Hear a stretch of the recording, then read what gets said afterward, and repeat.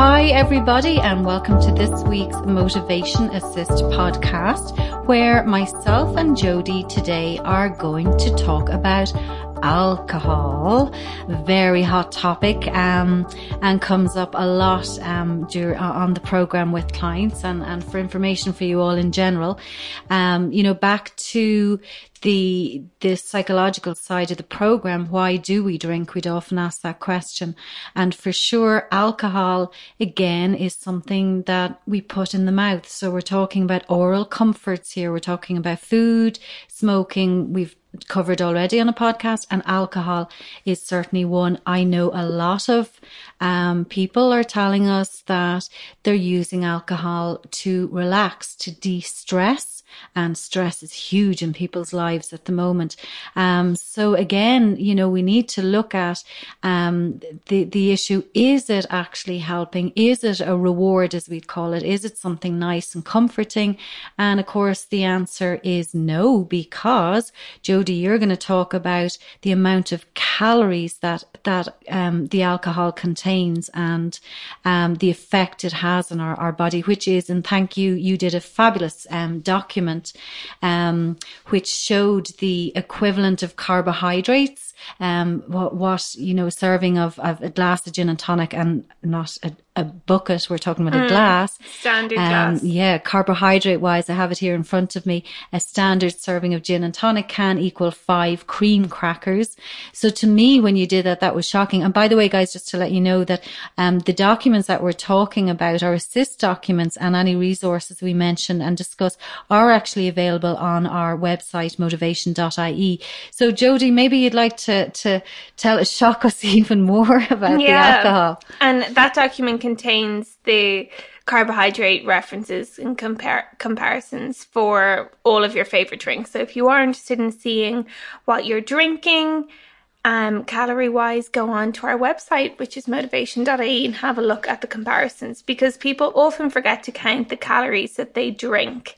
And this happens more and more on a diet. People might come in and say, well, I'm eating really well, I'm sticking to my eating program, but they're just forgetting about the couple hundred calories they might be drinking, for a lot of people, every evening with their glass of wine when they get home from work.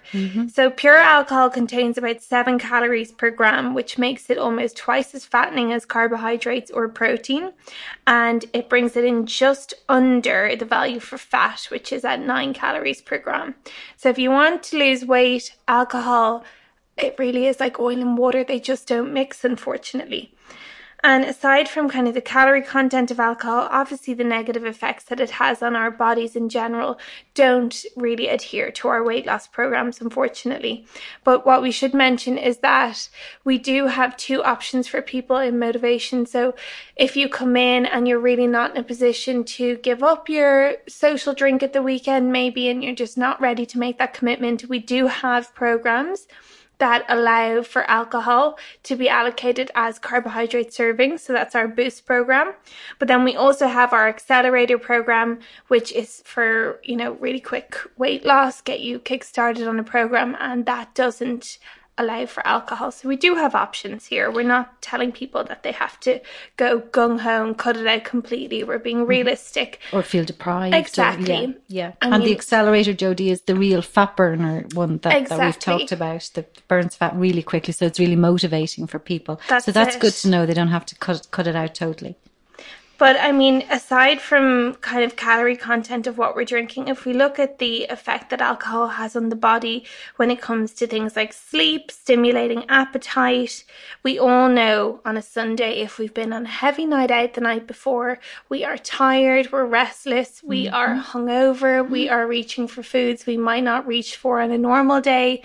So we have to look at kind of the bigger picture when it comes to what we're drinking and what we're putting into our bodies. And you've mentioned sleep there, and people, back to what I was saying in the opening, that people are telling us more and more that they're using the alcohol to unwind, and they're hoping it'll help them come down off a high, stress, whatever, and to sleep well. But in fact, as a result of alcohol, we actually get less rest and less sleep, and lack of sleep is actually a trigger for eating. And as you mentioned also, Jody, the whole munchies thing, you're waking up because your sugar and your insulin is peaks. You're going to wake up hungry. So I think you have a little tip, don't you, that you've talked about before with protein, having protein before we go to bed, yeah. Is it? And in the morning? Alcohol definitely stimulates the appetite. And if you think about not only common foods that accompany alcohol, if you think when you're in a pub, often there's a bowl of salty nuts placed in front of you to drink to encourage you to drink more. But then when you do wake up in the morning, you're usually hungry and you reach for fat-rich foods that you really shouldn't be having, even if you were into drinking. So yeah, what we say is for people to maybe try one of our protein subs before they go to bed, have a drink. They can be really good for stabilizing the blood sugar overnight so that when you wake up, you're not in a huge drop where you're reaching for foods you shouldn't be. And then in the morning, try have a really good quality protein-based breakfast as soon as you can. And that'll help you get back on track and not write off the rest of the day ordering Domino's at 12 o'clock. And just to touch base on another thing that we see, and this is scientifically proven. So often if we, especially are in a social setting, we might have a drink before we have dinner. And research has shown that if you do consume alcohol before sitting down to a meal, there's usually at least a 20% increase in the calories consumed during the meal when alcohol was had before. So you're more likely to overeat, lose your inhibition when it comes to food or sticking to a weight loss program. So what we encourage people to do is to avoid having that drink before they sit down to a meal, or swap it for water and keep your drink for during your meal or afterwards. Another thing that we see that I think is really dangerous and goes sort of unnoticed for so many people in Ireland, it's not just men, is the beer belly. And I think we see it on a lot of men in Ireland. We also see it on a lot of women in Ireland. I know I do in clinic. And it's when people carry fat around the abdomen, so abdominal visceral fat, and that is the type of fat that is unfortunately really dangerous from a health point of view. If you carry weight around your middle, it puts you at an increased risk for type 2 diabetes, elevated blood lipids, hypertension, and cardiovascular disease, and alcohol is one of the number one contributors towards that type of fat. So unfortunately, from a health point of view, as well as from a weight loss point of view, it's just something we need to be really conscious of, and we are unfortunately really prone to here in Ireland. Super, Jody. So what would you suggest, or what would your top tips be for reducing calories, or for, a better alternative alcohol wise? What would you recommend? Yeah, so there are a couple of easy tips and tricks you can try and implement when you are having a drink to help you along your way. So the first one we would say is to have a non-alcoholic drink in between each alcoholic drink. And that kind of comes back to also having a glass of water on hand to quench your thirst. Because if you are, like we said, sitting in a bar and maybe there's nuts on the table and you're getting thirsty because you're increasing your salt intake, having some water to sip on so that you're not trying to quench your thirst with your alcoholic drink will make a big difference. And we mentioned always having food which includes protein in your stomach before you have a drink, ideally when you come home before you go to bed, and then waking up in the morning. And learn to sip your drink and make it last longer. We have an awful habit of trying to finish our drinks before the next round is bought when we're out. And if you can learn to say, no, I'm okay for this round, and sit this one out, try and make your drink last a little longer. Maybe if you're having a beer, mix it with something like a Sprite Zero and turn it into a shandy. And that way you can stretch it out a little bit without feeling deprived.